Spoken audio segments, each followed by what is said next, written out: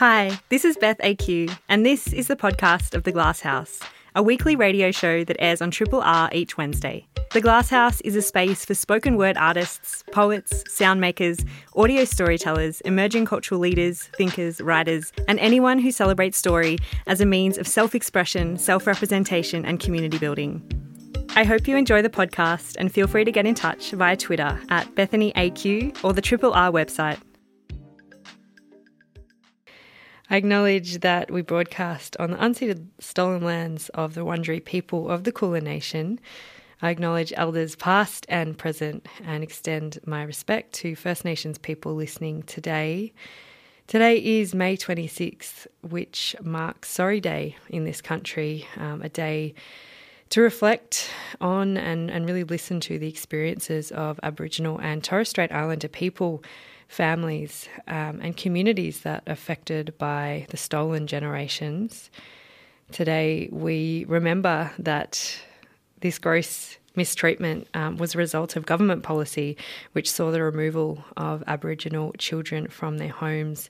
And Sorry Day began in 1998, so just over 20 years ago. A pretty important reminder of just how recent this history is that we are talking about. It always was and it always will be Aboriginal land. Today on the show, I'll be joined by the Artistic Director of the Emerging Writers Festival, Ruby Rose Pivot Marsh, to speak about this year's festival. And they've got an incredible program, as always. This year does mark the 18th year of the festival, and it's one of my favourites. So I'm very excited to speak to Ruby. And later on in the show, I'll be joined by writer and scholar from the Driftpile Cree Nation, Billy Ray Belcourt, to speak about his new collection of personal essays called A History of My Brief Body. Quite an exquisite collection, so very much looking forward to speaking with Billy Ray. I hope you can stay with me for the next hour here on Triple R. The Emerging Writers Festival connects storytellers across the globe to showcase their talents, tell their tales, and share insights and experiences in a program filled with discovery, learning, and delight. It does exist to develop, nurture, and promote Australia's new writing talent, creating platforms for connecting writing communities and their audiences.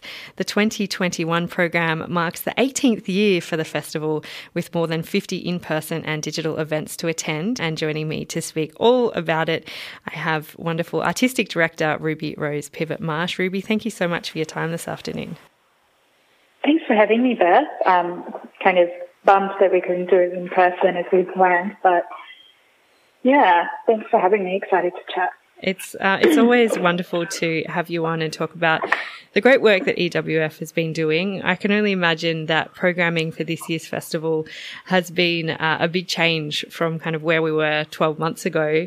Can you tell me what kind of ideas inform the curation of this year's program? Yeah, for sure.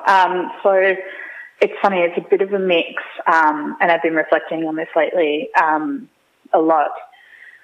So some of the sort of performance events and things like that are things that I've had on my or people in our programming team have had on our things we'd love to do when we can list for a really long time.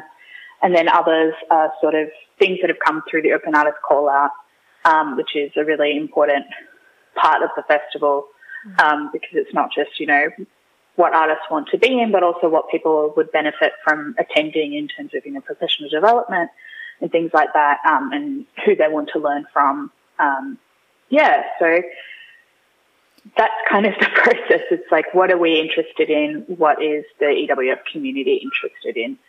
And there's always sort of, I don't want to say trends, but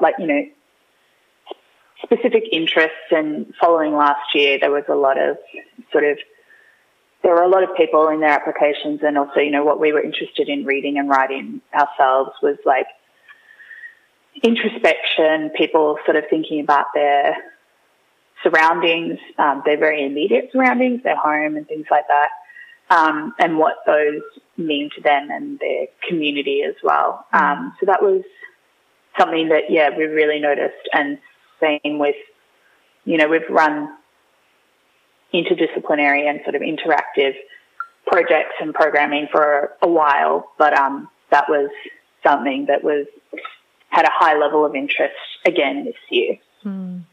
I would love to, as you said, talk a little bit about the open call out. It is such an important part of the way that EWF is put together. And as you said, it's a really fundamental way that you can really get insight into what the community that are coming to the festival want, as well as, you know, people that want to be programmed in the festival. Can you tell me a little bit about how, you know, how many people you kind of get through that open call out and how much that informs what the final festival looks like? Yeah, so it kind of, and this may come as a surprise, increases every year. You know, I think this year we got nearly 400 applications, I believe. And the kind of, like, that's really exciting and really great and wonderful. The other side of that is we don't have 400 spots in the festival for artists, so that's always kind of, that's the hard, disappointing part, is having to not turn people away, but, like, you know, not program them this year, which doesn't mean that we don't sort of take note of people who have applied and maybe didn't get programmed. We've definitely, you know, programmed people who haven't been in festivals but have applied before, you know, the next year or in projects outside of the flagship festival. So the Open Artist Call Out is really interesting because we see a lot of those names that maybe are still, you know, people who still haven't done anything, and that's great. Oh my God, that sounded really not the way that I wanted to. But, you know, people who haven't had a chance to appear in an arts festival, and that's really exciting to see come through.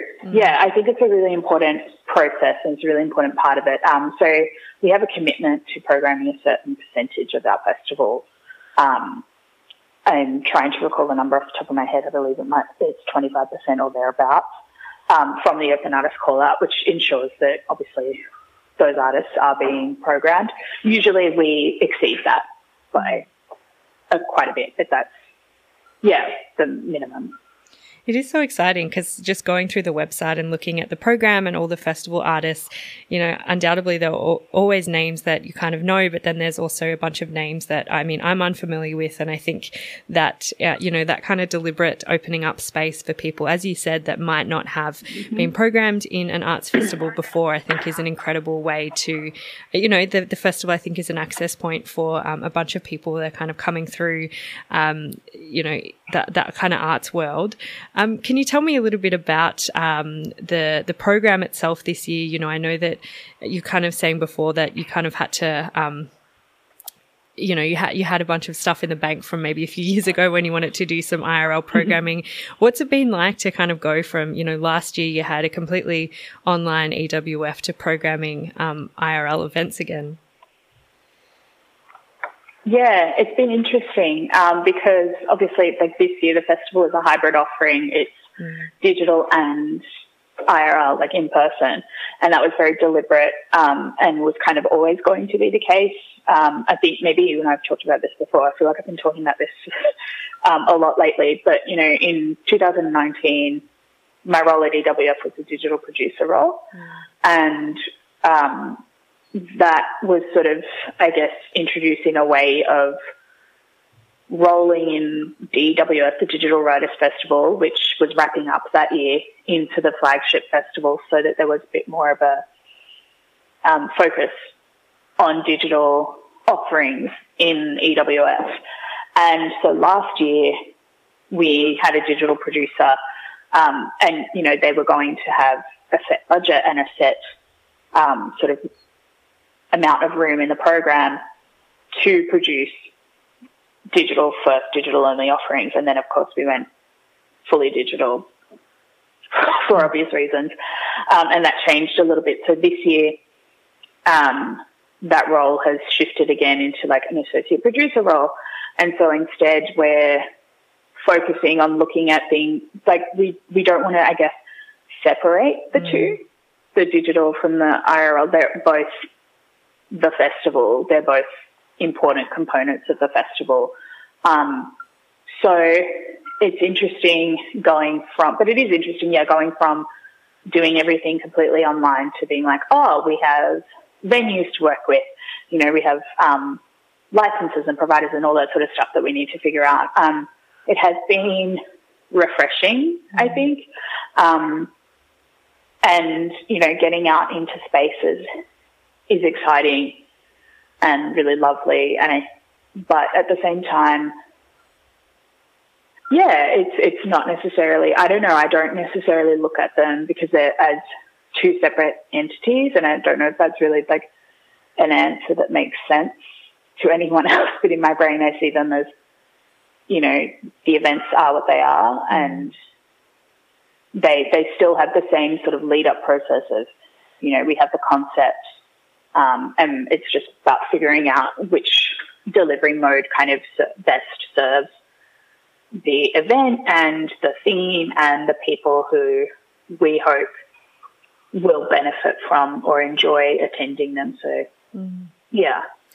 I think that's wonderful. I think these hybrid modes of festival delivery are really exciting. As you said, we've kind of spoken about this before, but kind of, keeping a bunch of the wonderful access that comes with having events online whilst also having the magic of having events in person as well. I think it's really exciting to see that this is a way that EWF is moving forward, and I think a lot of arts festivals will be moving forward as well.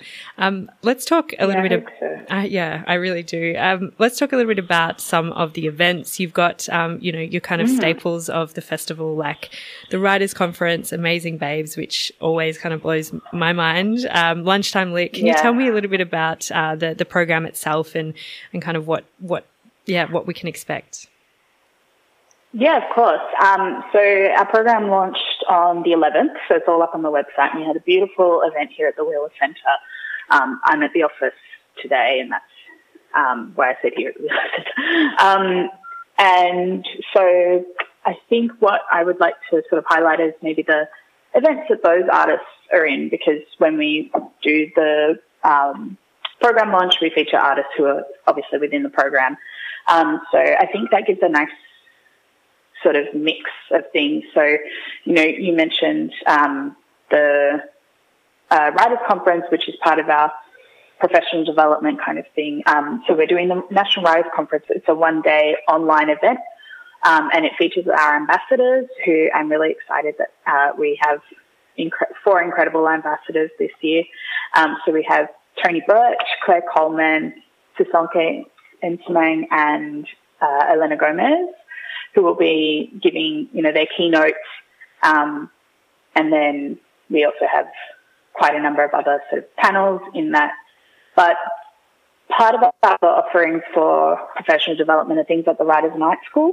So we have a really exciting event, which is Writers' Night School Graphic Storytelling, which features Mia Nee, who was one of our wonderful readers at the program launch. She did an incredible reading, but she's also a very talented graphic artist. So I'm very excited for that one. That's going to be in person. Luke Patterson is, I'm sure many people are familiar with, but he's a poet who is based in Sydney, I believe. And he was at the program launch via a video that he pre-recorded. You'd be able to see that on the website. You'll be able to see the whole event on the website from the program launch, and I think that gives a really nice sort of taste, I guess. But he's hosting an online digital event called Elemental, which features multidisciplinary artists looking at the future of the planet, I guess, as a very vague overview. So where we are, how we ended up, and where we may be going next. And that's one of the events that I kind of mentioned before of, things that we've wanted to do for a while, but we kind of couldn't figure out how to do it last year. And the thing that I find funny about that is that it's digital this year and very purposely, but we just couldn't quite get it last year. We were just sort of not sure how to make it do the thing. And then we sort of figured it out that we could do it this year in this way, which I think is just funny to reflect on personally. And then we have some really great partnership events.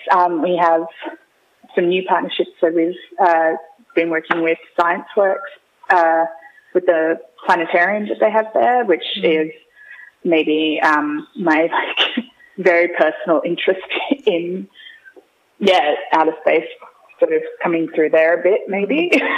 But I'm really excited about that. It's going to feature a full dome film and responses from two wonderful artists to that film. That is so exciting. Anything science works. I'm like, wow, what a great partnership. I know, me too. It's something that I still kind of can't believe it. I think it's something that the Emerging Writers Festival does incredibly well is, being really in tune with all of these incredible grassroots literary and kind of arts initiatives that exist in this country. You're partnering with Incendium Radical Library, Datnawok, Thin Red Lines, just to name a few. I suppose, can you talk about why it's so important to collaborate with these initiatives and kind of what that looks like this year?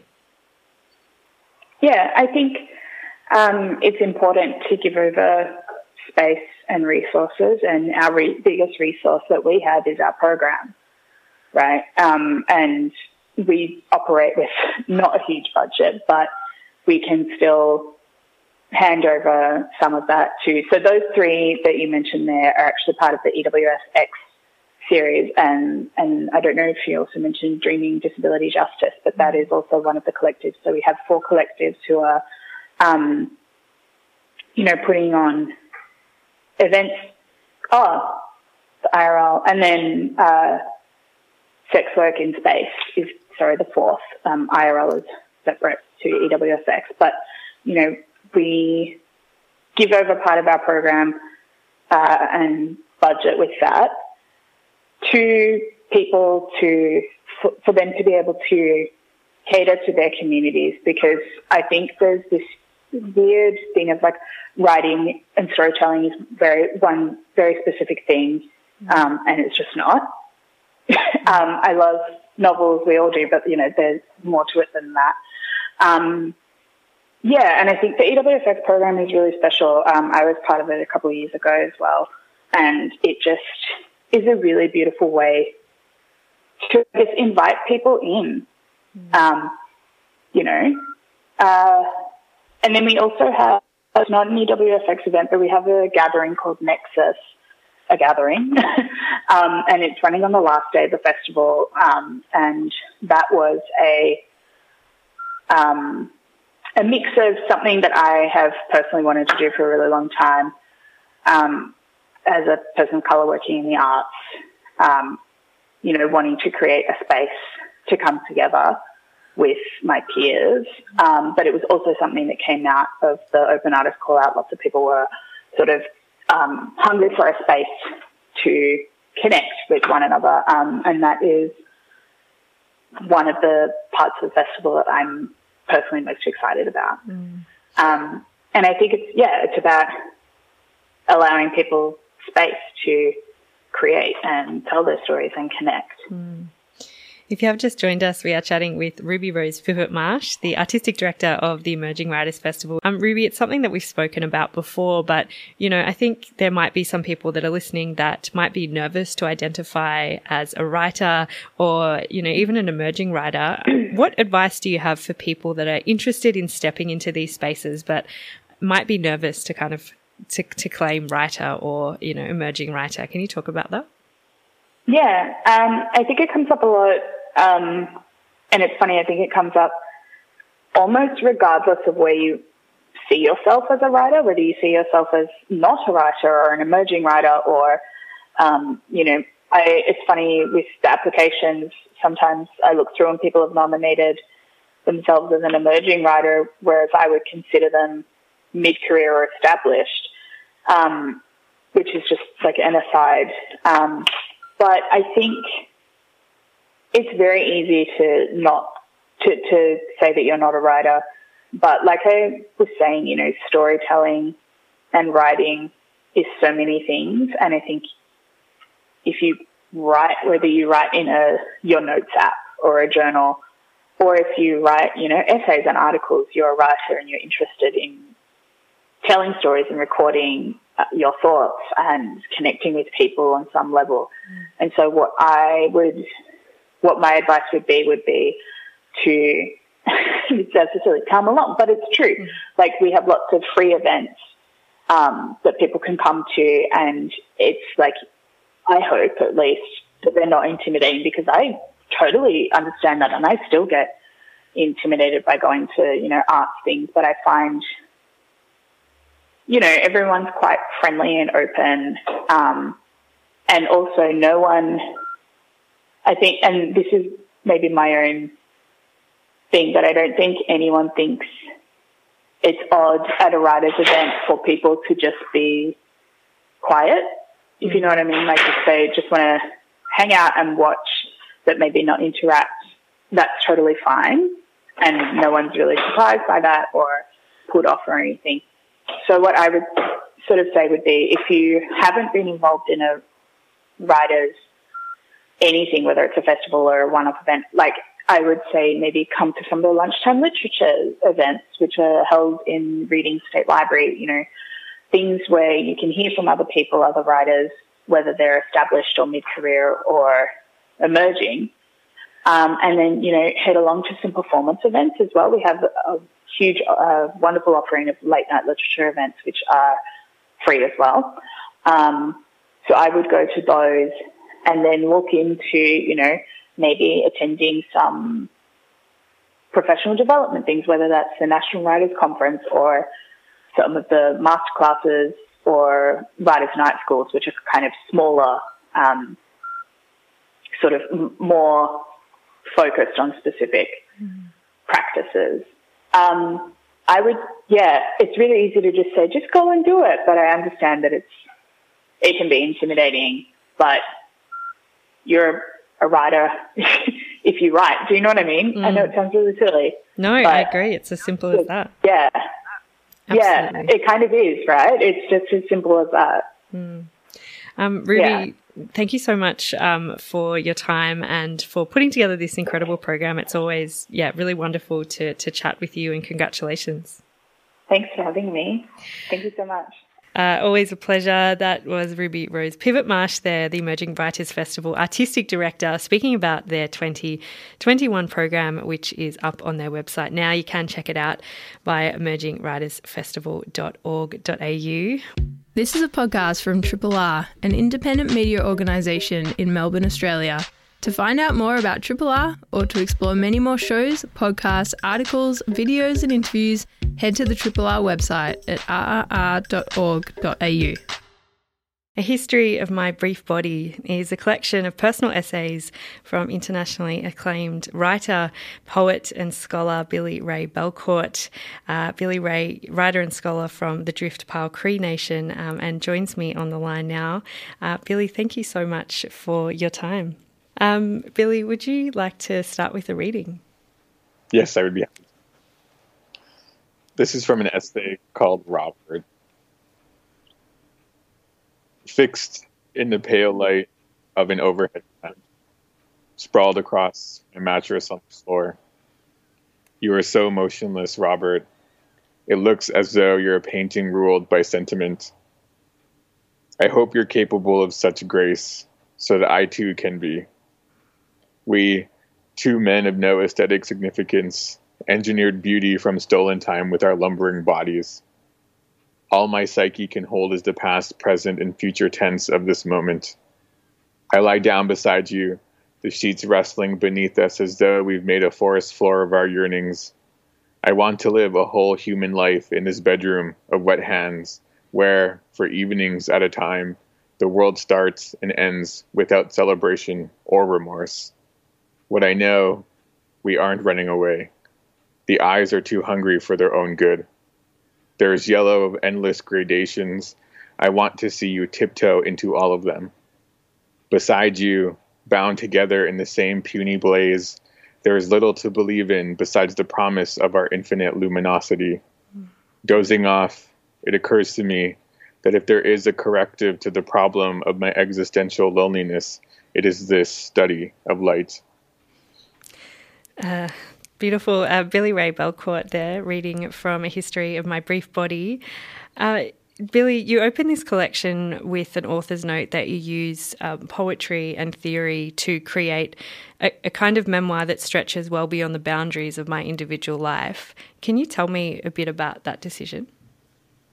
Yeah, when I was writing the various essays that would make up this book, I kept being confronted by the impossibility of adequately accounting for those with whom I came into contact, whether that meant various random men I met on dating apps or family members, loved ones. And so poetry and theory allowed me to tap into something other than facts, which can be so unemotional. And so with imagery, with conjecture, I could, in a way, tap into another kind of emotional orientation to the truth. Mm-hmm. Yeah, I'm interested in that. I believe this is your first nonfiction book, and I've read some of your poetry previously. I'm interested in how you kind of make that decision on which mode of writing or which kind of method you'll use to explore your ideas. Yeah, I see the 3 books as being a part of one poetic practice or project. And so the operative question across those books is, in what ways do we as Indigenous people exceed the violence in which we are still bound up? And with this book, I wanted more deliberately to account for my own specific experiences of racism, of resistance, of love, of heartbreak, and to show that what happens in a singular life resonates with a kind of collective experience of both trauma and rebellion. Mm-hmm. And, if you read the book from start to finish, you'll notice that I almost abruptly change forms and genres and modes. And I think I wanted to honor the various ways that memories came back to me, in a fragmented way, without linearity, without rules, really. Mm. Yeah, I really like that because it feels like, it's often hard to kind of speak or think about memoir or nonfiction writing, I think, without having an opinion on, like the fallibility of memory and that it is fragmented. And as you said, it can come back to you in many ways, and that, I think in some ways memory is a privilege. And I think it's really interesting speaking about this mix of kind of modes of writing as a way to tell something true. I'm interested in how you think kind of switching between, and you've kind of spoken about this, but how you feel switching between these modes can kind of bring you closer to your truth. Mm-hmm. I think of the one essay that's made up of prose poems in the book called Futuromania, which I wrote with the intention of examining a more generalized condition of mourning that Indigenous people and other racialized populations, queer and trans people, experience, and that is the general grief of being in a world that we did not build for ourselves, and nonetheless having to make do inside it. And I decided to write those series, that essay, in the more poetic register, because I thought that what mattered was that I wanted the writing, and though this is very hopeful and maybe impossible, but I wanted the writing to change the feeling of being in a body. Mm. And in a way that a more general essay or journalistic reporting doesn't usually. And if with writing I can change the experience of being in a body, then perhaps that can alert a reader to the possibility of another world. I love that. I feel like you kind of touched on this, but like your work really pushes against this, legacy of colonial violence. And I'm interested when you're kind of pushing against the project of colonialism in your work. I think what we see as a reader is this a huge effort to push back on narratives which, have been deliberately mistold, untold, misrepresented, not represented at all. Mm. I'm interested how you kind of grapple with this when thinking about that memory and perhaps counter to that forgetting. Mm. To speak generally, I think, and others have thought this as well, colonial nations, of which there are many still, generally have cultures of amnesia or historical ignorance, because to avow one's wrongdoings implicates a present population. And that has consequences not just for the heads of state or for politicians, but for a citizenry. How a citizenry thinks of itself as ethical or morally good depends on the story it tells itself, and it is told, beginning from, of course, primary education.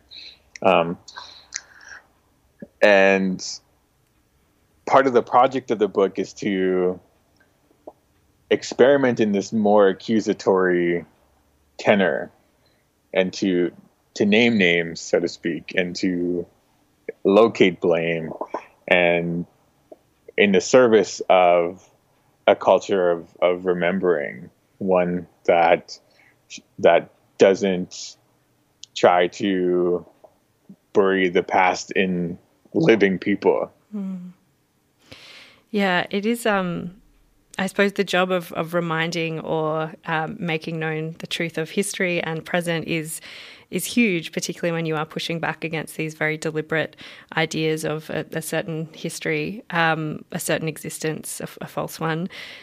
I'm interested in kind of doing that work, how you kind of care for yourself and your ideas of self, and kind of how you make decisions in what goes on the page and what you can kind of keep for yourself.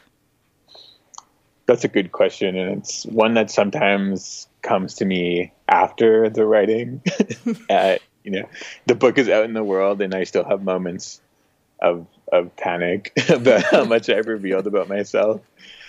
And I think that when I write in this personal autobiographical mode, I'm concerned less with revealing too much according to some politics of respectability, and more so interested in the possibility of reaching someone, another queer Indigenous person, perhaps, who has endured similar experiences of loss and grief and heartbreak.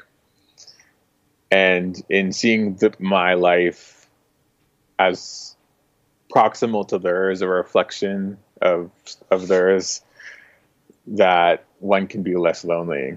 So that's what matters more to me, I think. Yeah, that's a very admirable kind of aim for your work, and it seems like a very big one as well, but I'm sure is reaching so many people that you want it to reach. I do want to talk as well, like there is so much joy in your book, there's so much pleasure kind of despite it all, despite some of these kind of larger forces that we're talking about, specifically around queer joy and sexual pleasure and sexual exploration. I'm interested again, what's the personal consequence of writing about these parts of your life?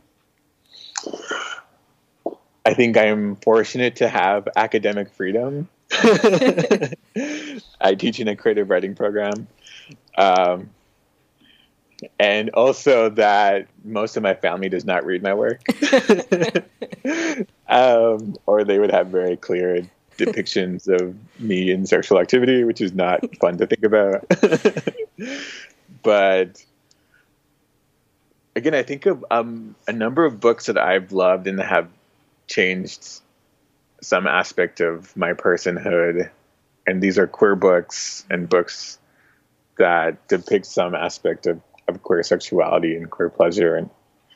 Giovanni's Room, for example, Garth Greenwell's work, and how as a closeted teen and then like a semi-closeted young adult, how these moments of how these moments in literature in a way vitalized me. And again, that's like a big sociological aim, and one that I can never really know if it's successful, but that's what excites me and fuels me.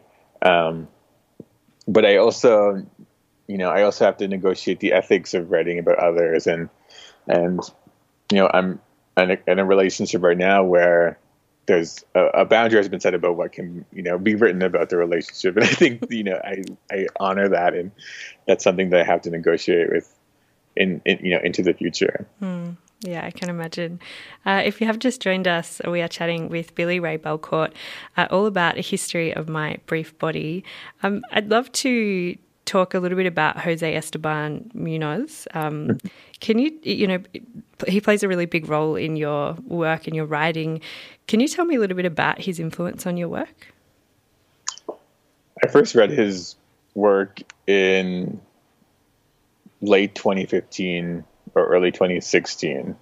He had already passed abruptly and far too soon. And from the first sentence of the book, Cruising Utopia, I knew that this was going to be someone who would be an intellectual forebearer or whatever. And his argument that queerness in and of itself was a kind of future-bearing experience or subject position, like really shifted things for me intellectually, because as we know, part of the discourse of homophobia and transphobia are to deny us the promise of futurity. And he also locates it specifically in communities of color. And his case was Latinx communities, but his thinking was so spacious it had resonance for others, like queer indigenous people too. And I feel like now I'm always trying to honor that sense of kinship, intellectual kinship, and I don't know if I'll ever not do that. I suppose just speaking on that, can you tell me about some other writers that have kind of informed this work? And I know you spoke about Jose and also, James Baldwin just before, but, what kind of writers were you reading when you were kind of going through this writing process? Maggie Nelson's a big influence, her blending of theory and autobiography. Maybe this is tangential, but someone once, I saw a reader report or a reader review that said that Maggie Nelson had done it better than I did, and I don't deny that. That's The Argonauts is a phenomenal work, and one that I think will stand the test of time.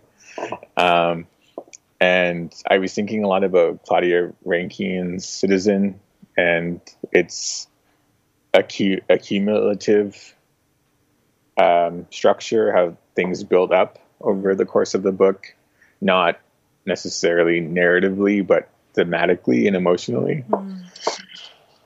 I had also been, of course, and continue to be indebted to Ocean Vuong's a body of work, and and those who influenced him, who are doing this kind of queer genealogy. Richard Seikin, I read after Vuong, and noticing the lines of inspiration there, and various indigenous writers here in North America, like Layli Long Soldier and Jordan Abel, who are pressurizing the English language, seeing what can be felt and reclaimed and what can't be. Billy Ray Belcourt, it's been such a honour to chat to you about your work, and congratulations on the book, and thank you so much for your time. Yeah, thank you so much for having me. Such a pleasure. That was Billy Ray Belcourt speaking all about A History of My Brief Body. It is out now in Australia via the University of Queensland Press. Hey, it's time for me to get on out of here. I do want to say a big thanks to my guests for today. Of course, Ruby Rose Pivot-Marsh for chatting to me all about this year's Emerging Writers Festival program. You can check it out online at emergingwritersfestival.org.au. And of course, I want to say a big thank you to Billy Ray Belcourt for chatting to me all about A History of My Brief Body, really incredible collection of personal essays. It is out now through UQP. Keep it locked to Triple R. I'll be back with you next Wednesday afternoon. This is Beth AQ. Thanks for listening to the podcast of The Glass House, a weekly radio show that airs on Triple R each Wednesday. We hope you enjoyed the podcast, and feel free to get in touch via Twitter at BethanyAQ or the Triple R website.